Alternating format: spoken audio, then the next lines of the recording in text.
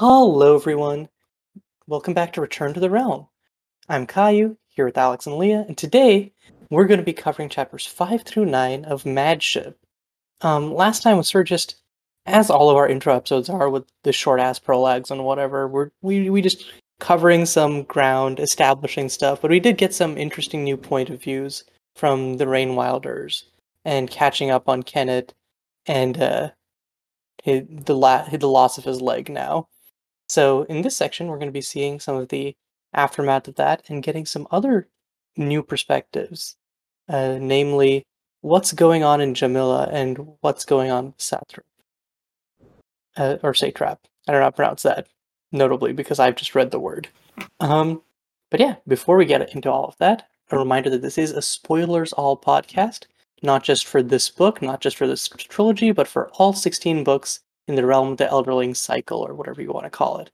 So, if you haven't read those, do that, then come back and watch us. Or if you want spoilers, we can provide that too. And we usually do within the first, 30 seconds. Yeah, so we're talking about Mad Ship. Anyways, Fitz.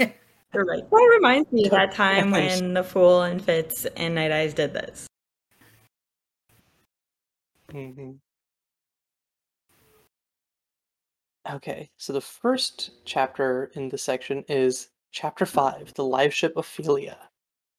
So we get to see what's going on with Althea, and there's a little bit of romance between her and Greg, but also a lot of practical issues that Althea is worried about returning to Bingtown and what her prospects are there in terms of getting Vivacia back from Kyle and dealing with her family. I love how aggressively Ophelia ships Alfie and Greg. I think it's so cute. Mm-hmm. And later on, Honestly, he screams, "Kiss her, you booby!" I thought that was so funny. I laughed out loud. Mm-hmm. Okay, but Ophelia goes a little too hard, in my opinion. She's like, the problem must be with you, and I'm like, come on now, chill. She's not wrong though, because I think that if she wasn't already hung up on Brashen, I think that she would have liked Greg, and I think she would have accepted him. I think that she already liked Greg, but I think Brashen too much to even really consider looking outside of that. She also... It's not even just that, though. I feel like it's just the archetype. Greg as a person is just not the type of person that Althea wants someone more adventurous, someone more willing to meet her where she is at. I think Greg is not those things. She also wants somebody that's not as nice. I think he's too nice for her. You know what I mean? That's probably just some inner demons of hers that she should work through. Yeah. I think that if she was a couple years older, she would realize that Greg is the right match, and that she could grow to have a very deep and strong love with him. She just doesn't have that fiery passion with him right now and thinks that it'll never happen. Right. See, I don't even think that I think that that's the reason that I don't think Greg would be right. I don't think either of them are wrong. I think they just they're people who are just not right for each other. I think that's kind of what I really like about this thing, is because it's I feel lots of times when navigating this sort of thing, these sort of romances in other books, there's a lot of red flags or toxic messages coming up as a result.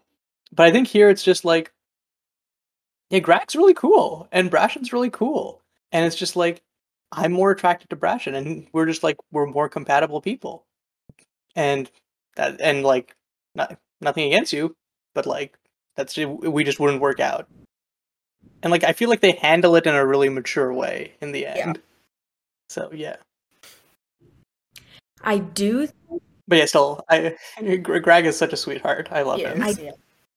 I still think that they could have been a good match. Even if they weren't the best match that Althea and Brashen are, I think they still could have been really good together. And I think that I really admire Greg's like, let's plan and be practical first, and then the passion can come later. Because I think that's a very traitor way of thinking. And I think that Althea would have appreciated that kind of direct honesty from him if she already wasn't wrapped up with Brashen.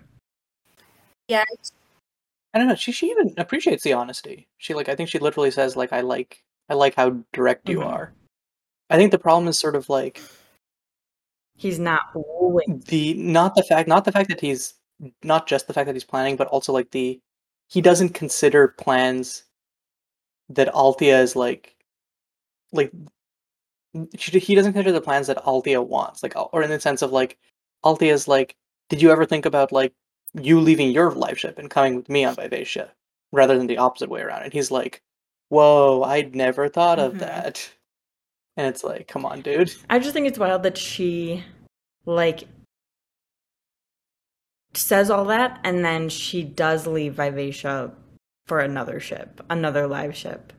It's just not the Ophelia, which Mhm. I think Ophelia would have been a much better match just because she's not super temperamental and like they could play cards together and they'd have a good time. I think if Althea didn't have Brashen and the circumstances were different, her and Greg could have been fine. But we know that her like heart lies with Brashen, so It definitely does. Because she spends this entire chapter trying to forget about him, and then the second that Greg like sprinkles some tea on Brash, and she's like, "Oh wait, what? What's going on?" And like is so eager and to get more information. in some ways I think Greg is actually like a better match in terms of what's sensible for the Vestrit's current situation. Definitely. But like if Althea was putting her family before anything, she would marry Greg. But Althea doesn't. She thinks that she cares about her family the most, but she cares most about what she wants. And then if she can get what she wants, then she'll make sure her family. She doesn't know how like dire her family's finances are Yeah. in the sense of She's like been gone for like almost a year, her I thing. think. Yeah, and her thing is shit's bad, but it can't be that bad, right? Because I think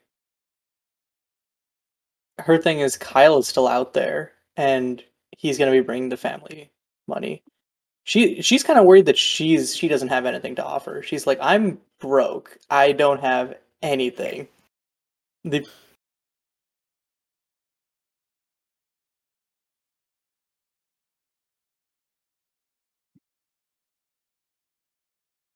um, yeah, I really one thing talking about Ophelia because I think that I really love the interaction between Ophelia and Althea. And there's a section where it's like the advice she offered Althea was often startling to her, yet it frequently reinforced views Althea had privately held for years. Althea had not had many women friends. The tales Ophelia had shared with her had made her realize that her dilemmas were not as unique as she had believed. And I really like that section because, like, it reminded me. I don't know if I actually mentioned this on the show before. I'm bi, and and I didn't have like queer friends for like a long time, and then finding some of those, and then realizing that like lots of like the thoughts and like events and like stuff that's happened to me were like not unique experiences was like super How validating and especially great. you thought. And like, wait, no, rude. That's not what I meant, but That's what I yeah, thought of when I this saw the this note section about alone. Althea. I'm like, yeah, I mean, we all go through these and have these thoughts and feelings. It's not just you because you don't have people to share it with. Yeah, yeah. But I think it's like especially true for like quote unquote minorities when it's like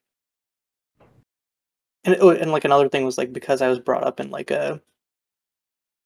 like international context in terms of like in feeling disconnected from my like national identity, and then like going and then being in a place where like there's a bunch of other people like, yeah, yeah, no, like that is a totally weird feeling, and I get that. So like, yeah, I just feel like it can be really easy to get into your own head about some of these things and be like, man, I guess this is just shit that only I go through, and it's like, no, no, these are experiences that are relatable. Yeah, it's like not very comparable in the sense that like what you're describing with your experiences and what Althea are describing are more like dire. But I felt that way when I watched the show. Oh my god, what is it called? It's on Hulu, but it's like these two girls, and they're like in their 30s now, but they're playing And Pen 15 15, Club. yeah. Like I was watching Pen 15 and I was like, I remember being as weird as these two, but I thought that like I was just a weird kid. And it's like, no, we were all weird kids. Like obviously if these scenarios are on TV and these people experienced it and so many people can Mhm. relate, we all were just weird kids, but we all thought we were the weird ones. No. Mhm. It's like no experience is unique. Mhm.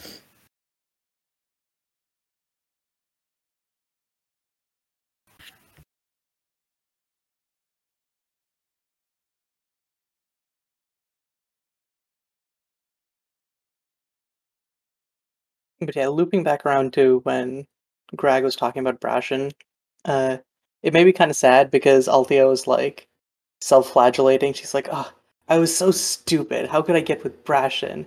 I acted like a slut." And I'm like, "No, Althea, come on, Yeah, I please." hear that. Purity culture is ingrained deep in her. Just because of Mhm. Kefria, though. I don't think that, like, if Yes. she approached her mom, I don't think that it would have been. Well, if she approached Veronica, it might still have been the same. But I think if she had someone like Ophelia during that time, it would have been much different. And the way that she thinks about herself would be so different from how she is now because of her experience with Kefria's first, like, reaction. Yeah, I agree.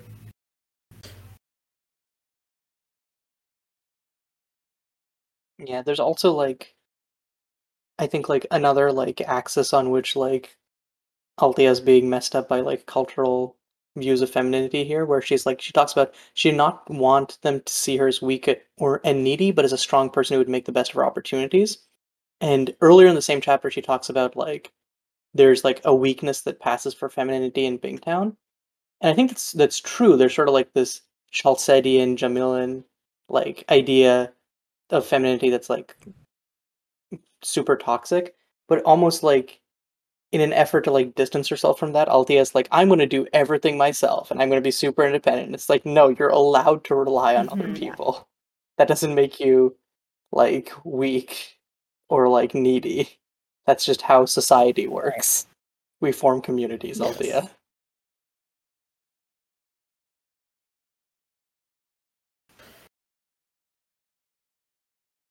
It's good to see that she does form a nice community for herself in the end, but watching her in the middle is a little rough. Yeah, I feel bad for her. Mhm. Like when she's talking about how she doesn't have female friends and like friends that will give her advice but also hold her accountable for choices she makes. I was like, that's like basic friendship. She And doesn't it's have any friends at all, let yeah, alone it's like like female. depressing. I feel bad for her that she doesn't have that experience because that would feel very isolating. Like not only has she been like ousted from her family for the most part or like disinherited basically. Not they didn't do it they like have you guys heard about the quiet firing phenomenon? Yeah, She yeah. well, Quiet there's quitting, quiet yeah. quitting, but there's also quiet firing now where like they'll take responsibilities Oh, away from you and like treat you bad until you quit. That way they don't fire you and have to pay you have to give you a severance. severance. Yeah. I feel like her family like quiet fired her. Yeah. Except it wasn't super quiet with that like fight outside of their house near Yeah, the yeah, exactly. They're trying to do it to Malta Yeah. too now. Yeah, It's like Jesus, Veronica. no friends, no family.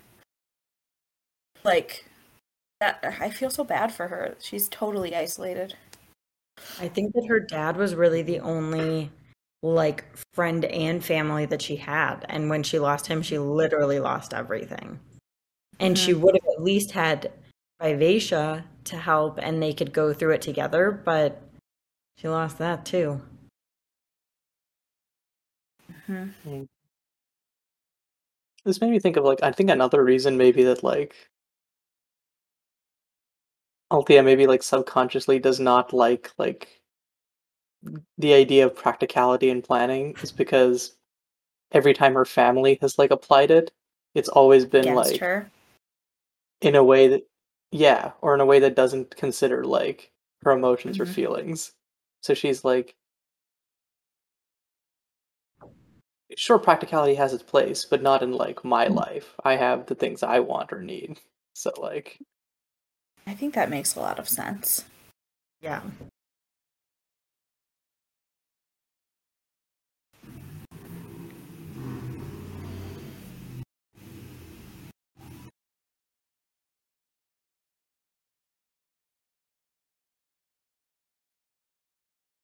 is there anything else this I chapter? don't think I had any other notes for this one. No, I don't think so either. My last thing is like plot wise, we see the Chalcedian pirates for the first time. Or like not really pirates, but they're patrol ships. But the fact they've been like sort of hush hush mentioned a few times, but no one's believed that Jamila would actually hire Chalcedians as like patrol ships. But I think seeing it up close and personal really lays down the foundation for like what is the satrap doing, which is a pretty good segue into chapter 6, Satrap Cosgo. This is the first time that we actually get a insight into what's going on in the governing of Jamila, which is honestly pretty much Yeah. nothing. The satrap is essentially on drugs all the time. He's a whiny, horny, spoiled little stupid child. And it's all Cyrilla can do to like keep herself safe while also like keeping the entire like it's not a kingdom, but the entire like country plus running. I think it's just a less violent version of Regal. Mhm. Yeah. He does get Regal with no backbone. Yeah. Yeah. Regal actually had decisiveness and a spine. Cosco has neither. Regal was a little less whiny too. Like Regal would just set his mind to something and do it. The satrap like wants other people to do everything for him, and then nothing is his fault. Regal did get like whiny when he was like in his smoke, True, yeah. but like I guess like vindictively whiny. Like, oh, my mom warned me about you. I've got to kill you. The king took everything from me, so I'm going to kill him too. Yeah. You know, Cosgo's like, Cyrilla, why won't you fuck me? He's so gross. He's so like I feel like she went all out making him gross. Like it's almost to a ridiculous level. He has absolutely no redeeming quality. Like even Regal sometimes would say something funny, or like he has like just desserts, you know? Like it's fun to watch him get eaten by that ferret at the end. Like there's nothing going for the satrap. It's like he's gross. He like poops and pukes all the time. He's got like sallow, sweaty skin. He's like just disgusting. She describes his like thin little mustache. Oh yeah. Sweaty upper lip and like he's just so gross. Yeah. And he doesn't get better. Like I don't remember him changing. Like I think he just goes back to his normal self once he gets rescued.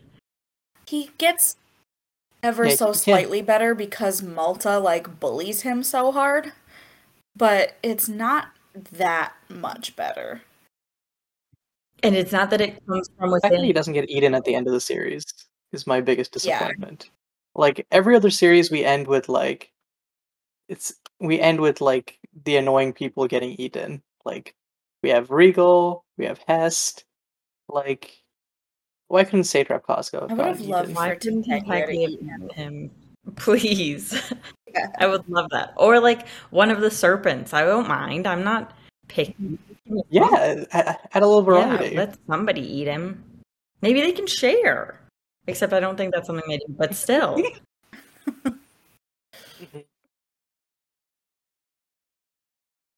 It's the only time that Costco will be valued. Is just all the serpents going for me, for Yeah. me. They're the seagulls in Finding Nemo. Mine, mine, mine. Mine. But yeah, like in the comparison to Farseer, it really felt like Hobb was like, I need to make it super clear that I'm actually anti-monarchy because I'm not sure how many people got that in Farseer. Yeah. So like, let's crank it up to 11.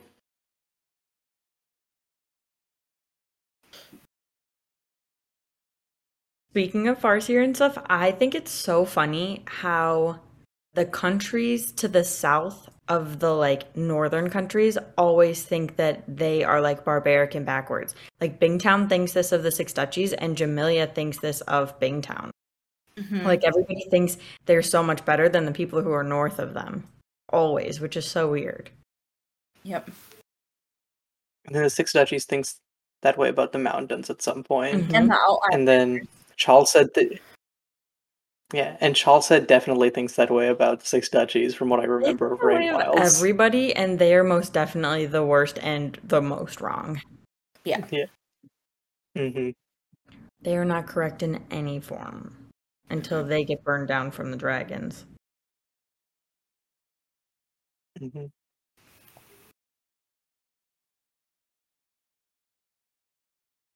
I guess like my last like note / feeling about this chapter is like Cyrilla, I think, is one of the most interesting characters in this series, just because I feel like it's a character that I feel like I think there's like characters where like okay, this needed to be a point of view character or whatever, but I feel like Cyrilla is not like one of those. But in giving us her as like a point of view character, it like adds really interesting context for like the decisions and stuff that she makes later. And like I feel like she's one of the most like complex characters because like there's lots of times where like you feel sorry for her and like you want stuff to go better for her, but also like she's fucking over Bingtown so hard. And it's just like the frustration of like, oh my god, like I get why you're doing this, but don't. Yeah. Is I think like really well captured in how her like arc plays out. I think without her perspective, she would have just become like a lesser villain. But because we see it, we can like understand why she makes the decisions, but it does not make her decisions correct or make her a better person. It's just we kind of get why she's doing it. Yeah, I agree.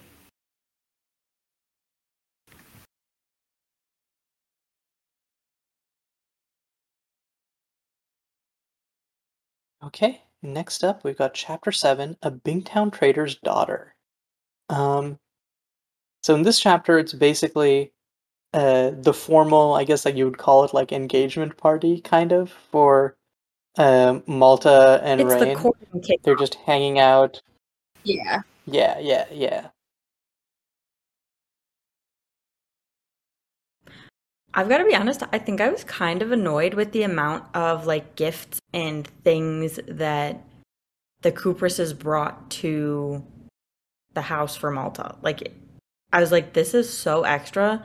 Like, you definitely shouldn't have done all of this. Why? You were told not to do all of this and you just went around it and did everything. Yeah, and Johnny keeps being like, "Oh yeah, I'm not trying to flaunt my wealth, I promise." And it's like, come on now. Yeah. Like, this is like the third time. All of my notes for this chapter were me bitching about Ronica. Same. Literally same. It's her and Devad. I can't stand both of them in this section. I was getting like so irritated because Ronica kept complaining internally about Devad, but then not doing anything about it.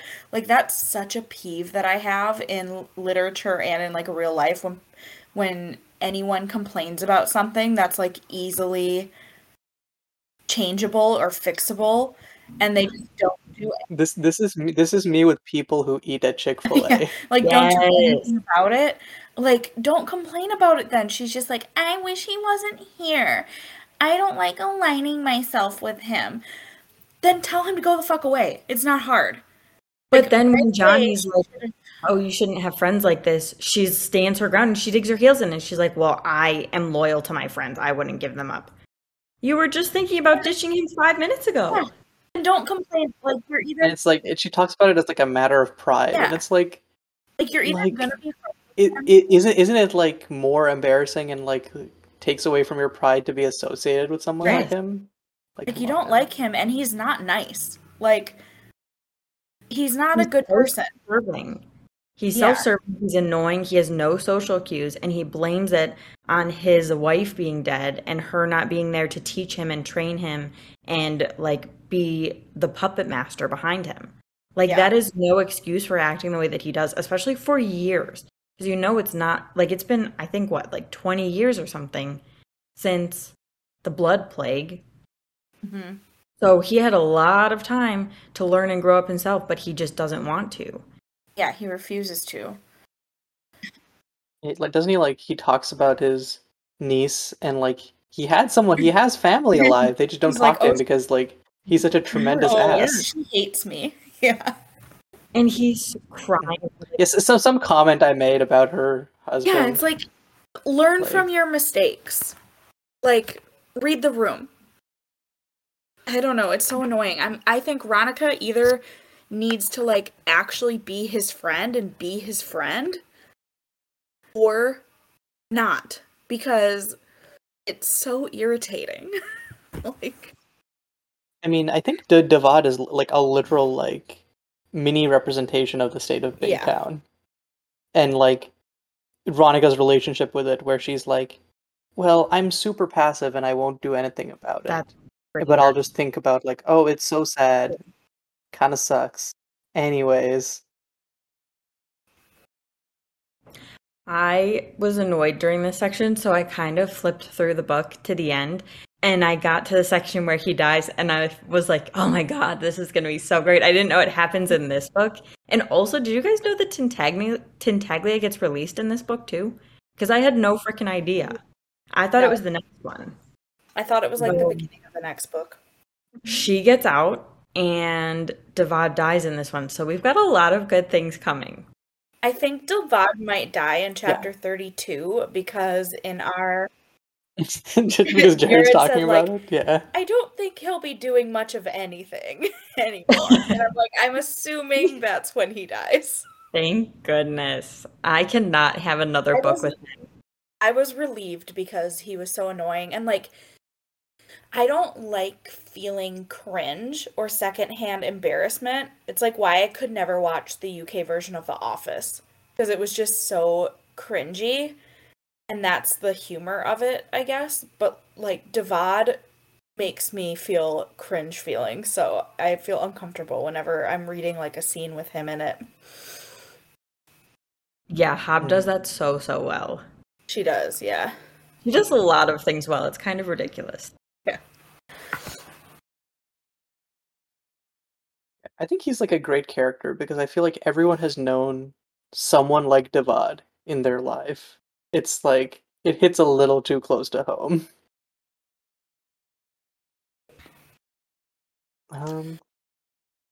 Anyway, speaking of assholes, Kefria at the start of the chapter is like, nevertheless, he is not an evil man nor selfish about Kyle. And she's like, he's mean, but he's not, like, that bad. And I'm like, Oh my He is god, bad. Kefria. Don't you remember he beat your son? I'm Like, confused. stop. Yeah, remember when he clocked your son out and made him just decked him and made him pass out for literally doing nothing? Like, Wintrow did nothing to provoke that. Mhm. Yeah.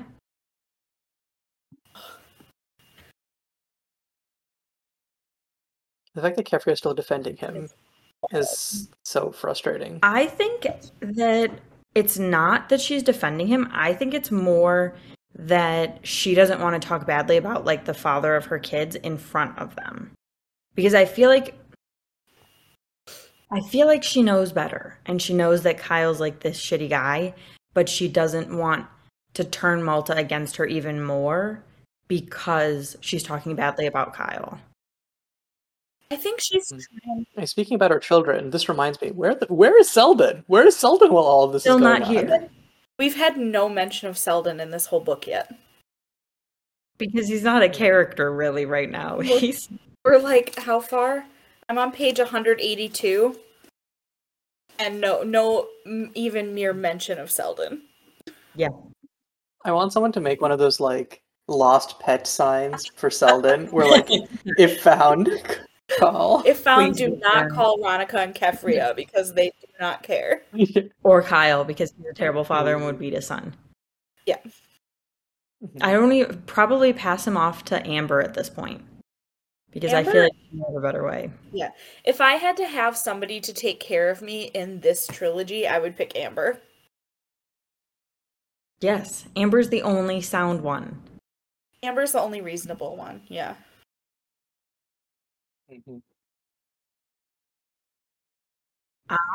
Which is interesting because like Amber's definitely got like her own shit going on, but she's just like with other people, she knows like how much of her own shit to put onto other people, which I feel like everyone else in this book has like no filter with regard to that. Yeah. Definitely. They either bottle everything up like Which is really funny to say about the character who's like manipulating events to change the course of history, but yeah. I think everyone else either bottles everything up like Paragon and Brashen, or they like explode during times. Mm-hmm. Which also is like Paragon. Yeah, that's true.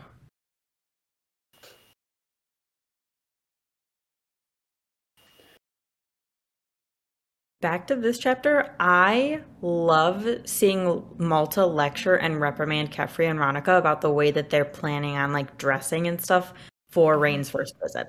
It was very refreshing. And she finally got a little bit of recognition, at least from her mom, when she said, "This girl has sense, Malta. I'm sure you've seen to the heart of it. It pleases me to hear you speak." So like, it was very nice to have her be acknowledged in some way for doing something right. And I loved that. And then Ronica, on the other hand, is so harsh. She's like, I wonder, this might be a good opportunity for us to dump Malta off on the Cooperses. And then she's like, oh no, she's a Vestrit problem. That conniving little wench. And it's like, that's your fucking grandma. A dangerous liability. Yeah. Like, and Malta's just proven that she's, like, she's smart. But, like, she is acting this way because her whole life up to this point, Ronica and Kefria have been just, like, ignoring her or not giving her any credit for anything she does. So if a kid's treated like that, they're going to do anything they can do to get attention. And Malta behaving doesn't get her any attention. She only gets attention from the adults when she acts out. Mm-hmm. And it's like one of those things where like Malta is an asshole, but like lots of teens are assholes and they grow out of it. And Malta grows out of it literally in the space of like less than a year in this series. There's nothing that... And it could have happened faster if like Ronica didn't like treat her like an alien. There's nothing that Malta does that like is beyond what a normal teenager would do or think. Yeah. Especially one that is being like emotionally abused by her grandmother. Well, and Ronica considers physically abusing her in this section. She said sometimes Ronica thought the only way to do that would be with a strap, like thinking about how to kind of like teach Malta a lesson and like put her in her place. Yeah. Like, are you actually kidding me? You were so gung-ho against Kyle when he beat Wintrow, but now you're thinking of doing the same to Malta? Like, how does that make you any better than Kyle? Like, I have It don't. no patience for Ronica anymore. Like, she is definitely my least favorite character right now. I just cannot stand her. Hashtag Team Malta. Yeah. It's so funny. Okay, My no, I'm first not, read, I liked Ronica. I'm not going that far. I loved Ronica. I Yeah. know, and now I I'm hate like, her. you're the fucking worst. Yeah. Yeah, she's like an example of like, this is a weird like a connection I'm about to make, but like, I feel like in the wake of the Queen's death, everyone's like, oh my god, she was so nice, she did all of this stuff, and then it's like, I feel like she just pulled off the biggest PR campaign of just like being super Yeah. passive, and as a result, it's like, yeah, she's great. And it's like, no, actually, just she was passive in a way that like hurt a lot of people. And I feel like Ronica is pretty similar, where she's like assumed nice because, or like assumed to be good by like readers in the first thing, because she isn't actively doing awful stuff, and it's like she's allowing a lot of awful stuff to happen. Yeah, I just said that to my roommate the other day when she was like, "Aw, the Queen died." Like, and she equated her to Betty White, and I was like, No, like, Do not speak of them I in was the like, same breath. actually, she was an evil bitch. I literally said that. I was like, they did a really great job in the 70s and 80s, like rebranding her to try to get the royal family to be more popular by doing those little documentaries of like showing the Queen as a grandmother or whatever. And they like rebranded her as this sweet little old lady. And a lot of people fell for it. But she was like a colonialistic bitch. So, I don't. Yeah, that's a good comparison. Yeah, okay, and if any of y'all are monarchists in our audience, what are you doing reading Yeah. this book series? Yeah, Because come on relate now. to clearly you're in the wrong area.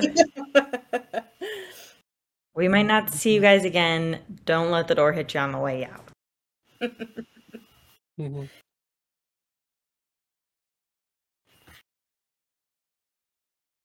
Okay, do we have anything more we want to talk about with Ronica, or can we move to the Malta and I Rain parts? do have one more thing for Ronica. She is thinking to herself, if the Restorate family allowed itself to be governed by what others perceived as correct, they would lose all control of their destiny.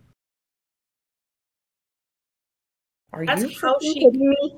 That's how Ronica, she covers herself. exactly. That's how she governs her entire family, because the beginning of the last book started off with her doing what she thought was best because of what everyone else would see and think. Are you actually kidding me? The reason that everybody's in this situation in the first place is because she thought that she should do what other people would perceive as correct. Are you freaking kidding me? I want to punch this old lady in her mouth. This dowdy old lady. I cannot. She is so annoying. It's also like so weird because she's like, Devad is going against my personal morals and the morals of the family, but some other people might think it's rude if we don't stop associating with him. So I shouldn't stop associating with him. It's like she does like some crazy mental gymnastics. At least Olympic silver, maybe gold. Yeah, for sure. It's ridiculous. I cannot stand her. She's just pissing me off left and right. Same. But that's my last Ronica hatred thing for at least this section. For this chapter. Yeah. I'm sure I'll think of more later. Okay, so Malta and Rain.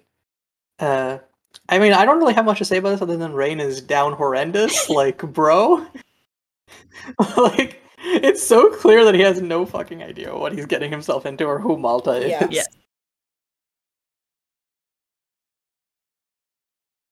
He's just like, damn, girl pretty? I think that he reminds me of Edward Cullen because he's like, ever since I saw you outside the Traders' Concourse, I became aware that I had a soul as well as a mind. When my brothers and sisters spoke of passion and attractions, I could not grasp what they meant. Like, that's Edward Cullen in my mind to a T. So Rain equals Edward for right now. They both have rich families. They both have secrets. Rain is Edward Cullen. And what better way to apply to or appeal to somebody like Malta than being Edward Cullen-esque? Yeah, definitely. Teenage girls love him. He just has to show that he sparkles in the sunlight. Rain actually sparkles in the sunlight because he has scales. Yes. You know, Malta would be a twihard if she would be Team Edward all the way. Yeah, she would be Team Edward. No. She would be like, I have to choose? Why can't I just have both? Yeah. Oh, that is true. She would She definitely would flirt with all of them. Mm-hmm. Mm-hmm. You're right. That was my only note about them, actually. Yeah, the only thing I had to say is just that Rain is like so far out of his league. Mm-hmm. Yeah, Malta's running circles around him, and he doesn't even know. Mm-hmm. She's acting like she doesn't know, and is so new to all of this, like, courting and flirtation and stuff like that. But she is much more knowledgeable than Rain, for sure. Yeah. Rain definitely sounds like he's been reading like one too many romance novels. Yeah, definitely. That's where he gets all his info. I wonder if he reads like Elderling romance fanfic. If that's what he just spends his time like, just down in the mines like translating Elderling like lore. He's got one hand on the wall so that it lights up, and then his hand on his book so that he can read. Oh, that's such a good image. Yeah. That should have actually been the image for this book instead of Paragon. Rain reading Elderling fanfic. Yeah. Also, I have to say, when you started that out by saying one hand, that's not where I thought it was going. I was not going to go there. Mm-hmm. Okay. Anything else for this chapter? No. Okay. Let's go to chapter 8, Immersions. This is the first chapter back with Kenneth and the gang, also known as the chapter that most people skip to after the end of last episode, just to see what's going on with Kenneth. So Kenneth like is drifting off into the skill current, and then Vivacious like grabs him and puts him back into his body along with Wintrow. And I think this is honestly the juiciest chapter of the book so far, just because there's so many like telling quotes about Kenneth and like his past and his worldview, and just like I don't know if we can like capture in our discussion, but I think there's just like almost each and every line there's something to go like at. At least that was my impression while reading it. Yeah. So if someone's paying like attention or trying to figure out things about Kenneth, you could draw the comparison between him and Paragon, because it's mentioned that Paragon has a 7-pointed star on his chest, and there's memories that we get from Kenneth when he's like in the skill current of someone carving a 7-pointed star onto like his hip bone, and then later he gets it seared off. So it's like they both have that mark. And I don't remember thus far if it's been mentioned that that's Egrat's mark, but if it has, then you could also like connect it back to that pirate too. I don't think it has, because they've barely mentioned Egrat so far. So I think they might mention it later on in like maybe when Kenneth goes to like stow away Kyle, because that's like Egrod's island. So, Yeah, it really has not been or I guess mentioned his at island, all or where here. Egrod is.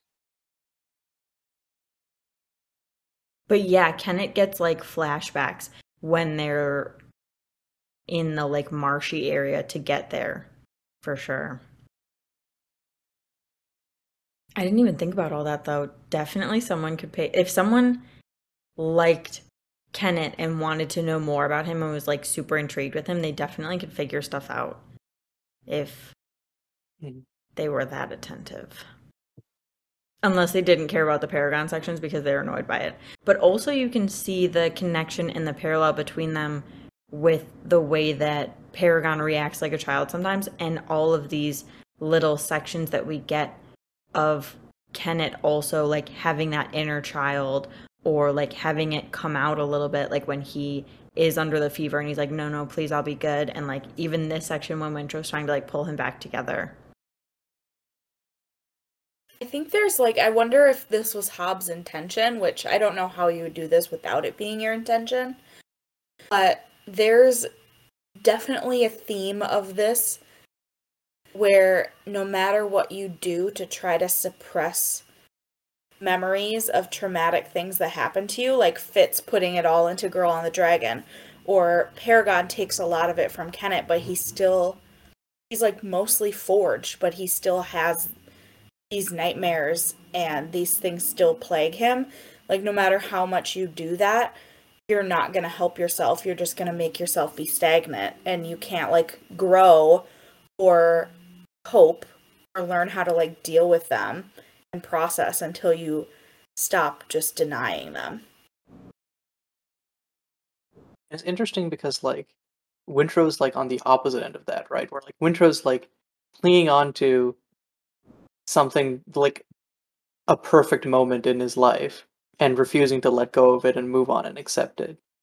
And both of those extremes end up being like negatives for each of them. Yep. They all need to go to therapy. They all should have gone to therapy at the beginning of the last book, and then things would have been fine. Mm-hmm.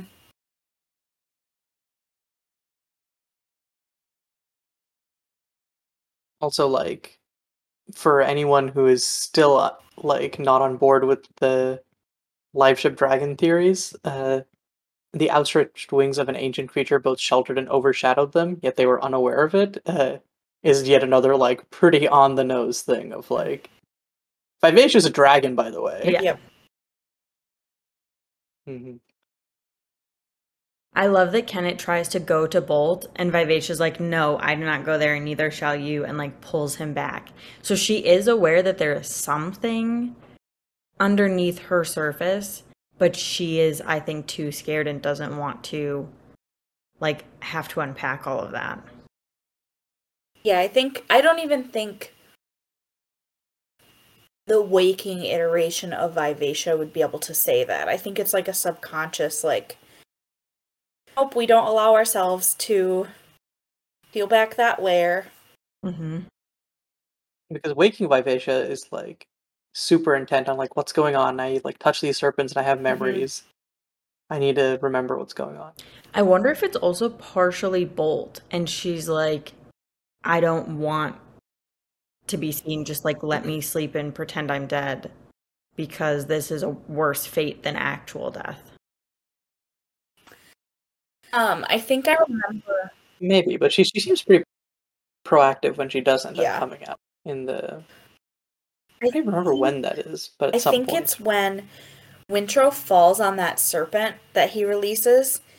He like gets all of its memories, and that serpent is one that remembers. And Wintrow figures out that the wizard wood is cocooned serpents turning into dragons, and then he goes back on Vivacia and he knows that she like should have been a dragon. And then during his like healing process, because he's in and out of consciousness, he can't like keep that knowledge in to himself. So I think Vivacia learns it because of that, and then that knowledge brings Bolt out. I believe that's how it happens. Then I think that happens in the next book, because I think the end of this one is like the epilogue is like she who remembers being free. Yeah. I know Wintrow, like at the very end of this book, does the whole freeing she who remembers. I think the epilogue is she who remembers like meeting up with the serpents, being like, "Hi guys, we've got a place to go to. Let's start our adventure."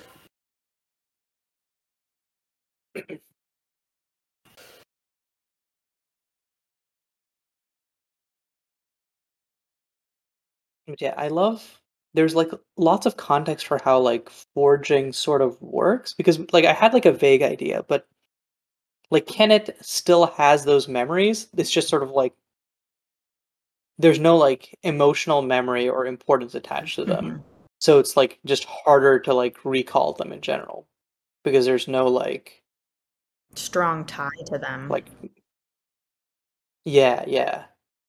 And so it's like because I feel like the way when like Fitz puts his memories into the dragon, or into Girl on a Dragon, sorry, it just feels like he puts the memories in wholesale, but it seems like it's instead of that, it's rather just like the emotional memory, and those like actual like experiences are still in there, just inaccessible. Mhm.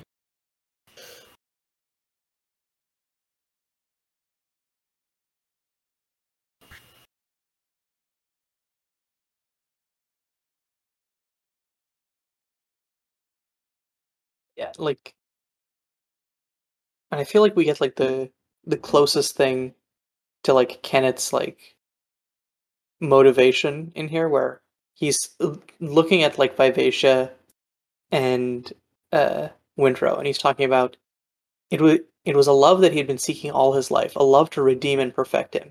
That which he most desired, they feared and avoided. And so like it's almost like he wants a live ship just so he can have that sense of like perfect connection. I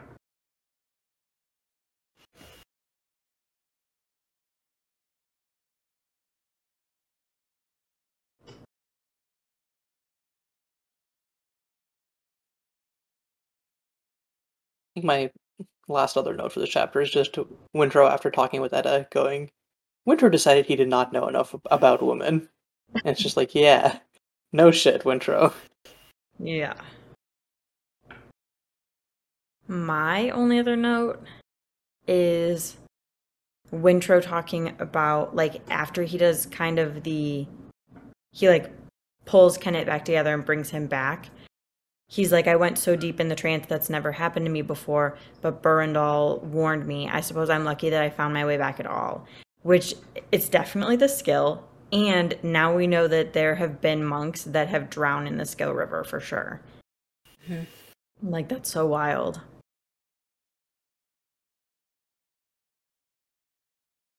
It's also just like interesting that yeah, like I feel like so much of like the skill training with Galen was like giving a name to the skill and like being aware of it. And it's interesting that like in the monastery, it's just sort of like, no, we don't have like a name for this, but it's just a thing we do. And yet they still have like I would say same or better results. Yep. Yeah, I don't think that they have like the skill hunger or anything like that. Like it doesn't seem like they are drawn to it. Yeah, Winter was just like, wow, that's a scary thing that exists. Better not do that. Mm-hmm. They probably they aren't using it for their own gain as much as the Farseers are. Yeah. So I wonder if that's an element of it. Like if you are trying to use it too frequently or like to get results that suit whatever you need, maybe that becomes more addictive because it gives like a sense of power. Whereas the monks are just like, yeah, sometimes I meditate and then I just like get lost in there. Mm-hmm.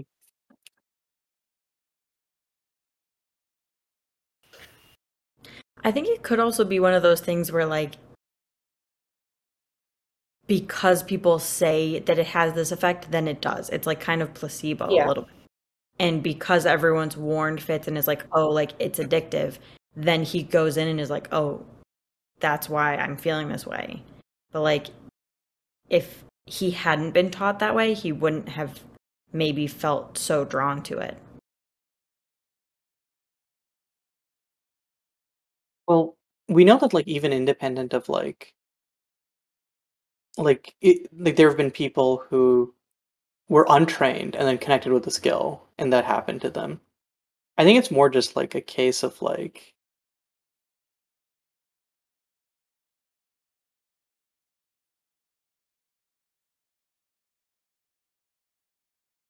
I don't know. I just feel like the monks are just like they just have a clear like vision of what they're doing. It's like Fitz is like a river. Oh boy, I'm gonna jump into it. Yeah, let me But swim. then the monks are like, oh, that's a river. I'm just gonna sit here and chill and watch it. Yeah. Yeah, they watch what floats past. Fitz wants to swim and be in with it.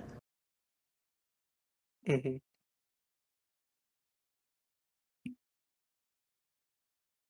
Yeah, I lied. I do have one more note about this chapter, which is Etta, when talking to Winthrop about when Winthrop's like whining about his priesthood or whatever, she's like, that part of your life is over. Set it aside as something you have finished.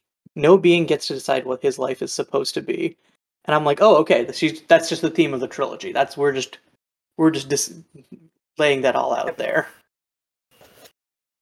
Because that happens for like Althea, Malta, uh, Amber, Winthrop, basically every main character. It's just the whole like you get what you need and not what you want. Except for Kenneth when he mostly gets what he wants. And then But then he dies. So. Yeah. I think also for him, it's like you can get the things you want, but like it's not all that you want. And like you don't get them in the way that you want them. Or like there are some costs along the way. Like he definitely would have wanted to be like having two legs in his ideal world, and he doesn't have that when he becomes king of the Pirate Isles. Yeah. I'm hoping by like the end of this trilogy I have like a better idea of how Kenneth's story lines up thematically. Because right now, from the first time I read it, I was just like, this fucking blows. Dude just everything good happens to him and then he just dies at the perfect time. But we'll see. Yeah, I felt that way too, but now rereading it, he is kind of miserable all the time. Like he's paranoid. He's like he can't enjoy. He's getting everything he wants, but he doesn't enjoy it because he has such a bad attitude.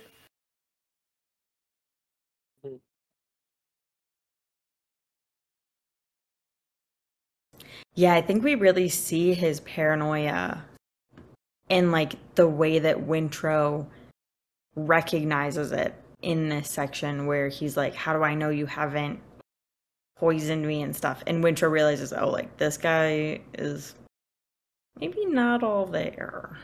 Mm-hmm. Like, how is this dude this suspicious? Like, come on now. Yeah, he definitely like he warps his perspective of everything and the way that people view him and think about him because of his paranoia. And Winthrop realizes that he sees the world the way it's not and the way he thinks it is. And like he tries to show Kenneth that like all these people are just loyal to you because of you. Like they're not going to turn on you. But I think Kenneth would never realize that.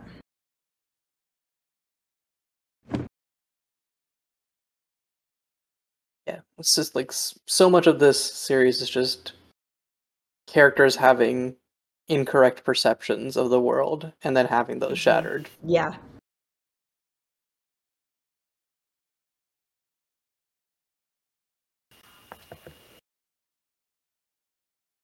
Okay, we good to move to the last chapter of the section? Yes.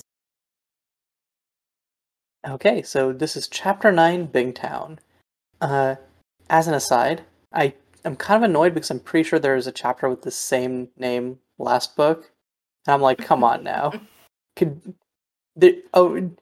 Did you have to recycle something just because it's a place name?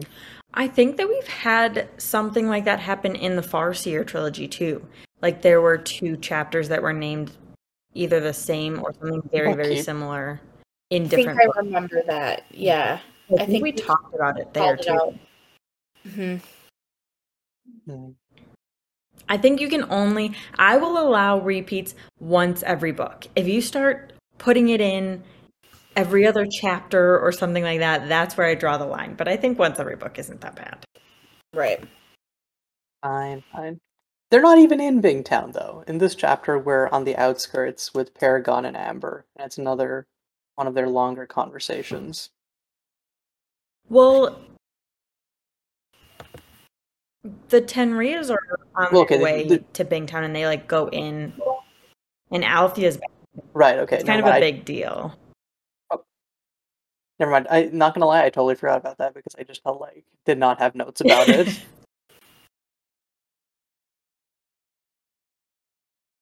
She should have called it Homecoming or something. Hmm.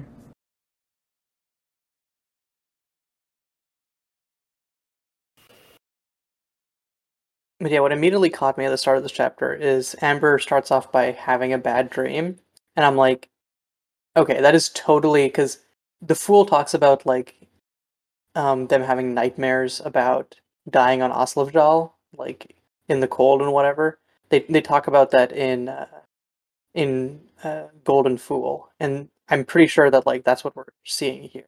And obviously, there's like some other stuff that Amber talks about because like Amber's like I was also like dreaming about dragons and serpents or whatever. But I think in that general prophetic vein, I'm pretty sure that she saw her own death. Yeah, I wouldn't doubt it.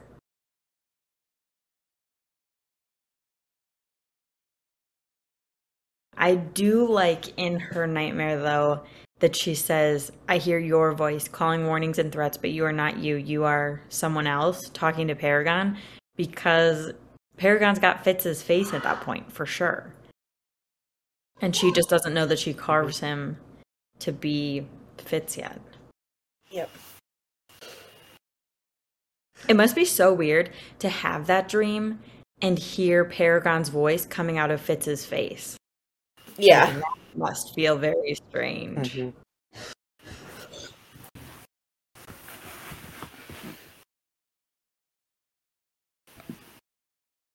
It's just like this doesn't make sense. Yeah. But I'm assuming it doesn't make sense on this axis where it's like, oh, I'm just remembering Fitz and putting Paragon's voice to it. And it's like, no, you actually you make Paragon Fitz. You missed your boy so much, you made him. Mm-hmm. One thing I thought. Anyways, there's. I was just gonna say, the thing that I thought was really interesting is Amber talks a lot about the dragons and the six duchies. So, like, if you're a new reader and you're paying attention and you didn't get spoiled that Amber is the Fool, you might be able to figure it out here because you learn that Amber not only was in the six duchies during that time, but she has specific details. Like, the average person that was just living their lives would have seen some dragons fly overhead, but I doubt they'd be able to see, like, specific details about them. But she knows, like, one was striped like a cat, and one was like a boar with these huge tusks. Like, she knows intimate details about them because she got up and close and was in the sculpture garden. And the boar is one that Fitz mentions being quite drawn to also. So we know that, like, Fitz and the Fool have been over there together. Mm-hmm.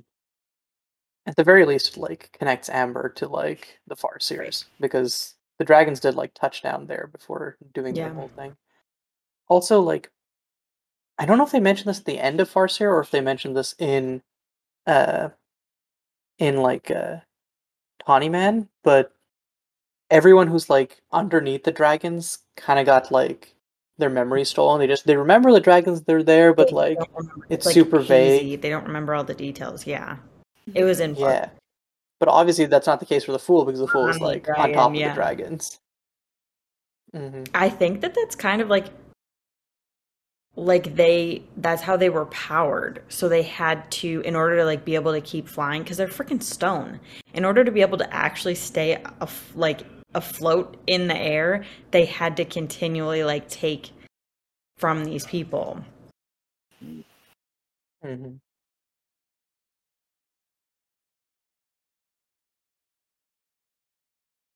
But yeah, speaking of dragons, there's so many other hints that like life ships are dragons because like Amber's like to Paragon, "You are fully as marvelous as the dragons I saw." And then there's the whole sequence where like she's goading Paragon, and like, why are you so mad? Why are you so mad I'm talking about the dragons this way, huh? And like Paragon's like, well, if dragons still existed, if they did, they would hate to be grouped in with those. How do I know that? Well, I'm just saying if they existed, you know, hypothetically, if I was a dragon. Do you think that Amber, like that whole revelation where she's like, oh, it's sea serpents. Do you think that that was a real thing? Like Amber didn't know the serpents were in the water? Or is she just saying that to try and like stay on Paragon's good side and try and get more information out of him? I thought it helped something click for her. It made it sound like something clicked, but I have no fucking clue I what.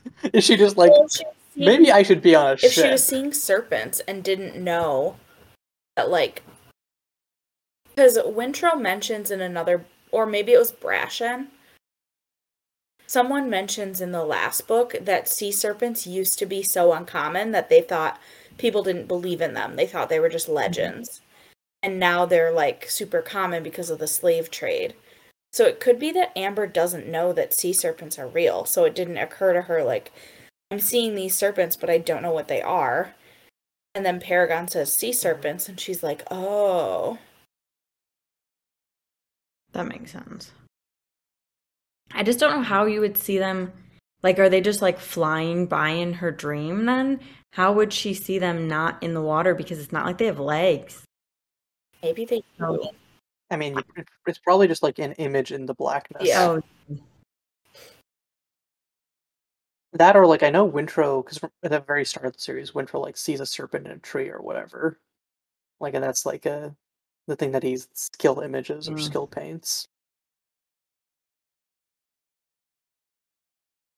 I wonder if Amber's prophecies and stuff come from the skill, kind of.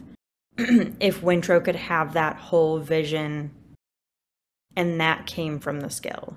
Unless he's just tapping into like the past, kind of, and the future comes from a different section. But I think that she did say that, like Amber talks about, or not Amber, but like the Fool talks about time being like this continuous circle that just like hops onto a better ring later if it's like getting better and then goes to a worse one, but it's like continually cycling through. So like maybe that's where they get their like prophecies from, and like they can tap into a different part of the skill that like most people can't. Maybe I feel like that's something that like I would really want to look at in the reread of Fitz and the Fool because I feel like they go into some detail on like the mechanics TM of how it Yeah, works. especially because Fitz and we've the got Fool. like firsthand experience of these like prophesizing dreams with B. Mm-hmm. Mhm. They don't feel like the skill to me when it happens with B. But I don't know. It could also just be Wintrow being the catalyst TM in this specific Yeah, section, and maybe there's just like some future shit that associated is with that. true. But Wintrow does have like very similar dreams to what Amber is describing when he's in the slave when he's like waiting to be processed as a Mm-hmm. slave. He talks about dragons and serpents and all of that. Yeah. So definitely if you're on top of your game, you could like connect that they both had similar dreams. And also the fact that she's looking for a nine-fingered And slave he has boy. fingers So now like and was a slave boy. mm-hmm.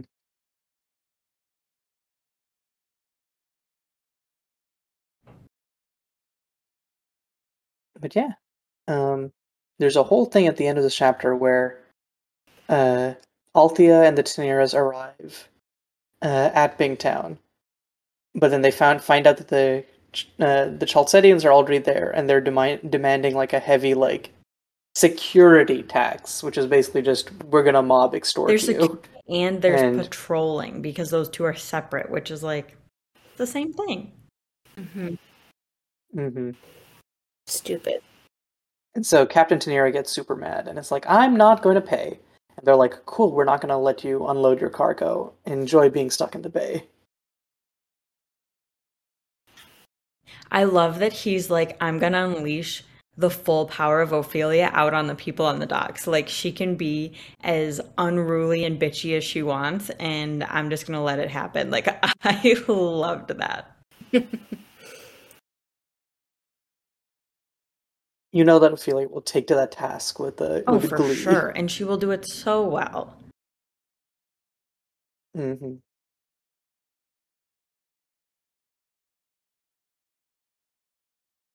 Yeah, that's all I have to say about this chapter section. Do y'all have anything else? I don't think I had anything. No, I don't either. Well, thanks y'all for watching. Still steadily wrapping up, but I think that next section we're going to be hitting some big milestones, TM, in terms of this book really getting into its stride. So excited to read that and discuss it with all of y'all. But until then, bye. There was one thing I that I recently thought about live ships, but I didn't want to talk about it on the pod.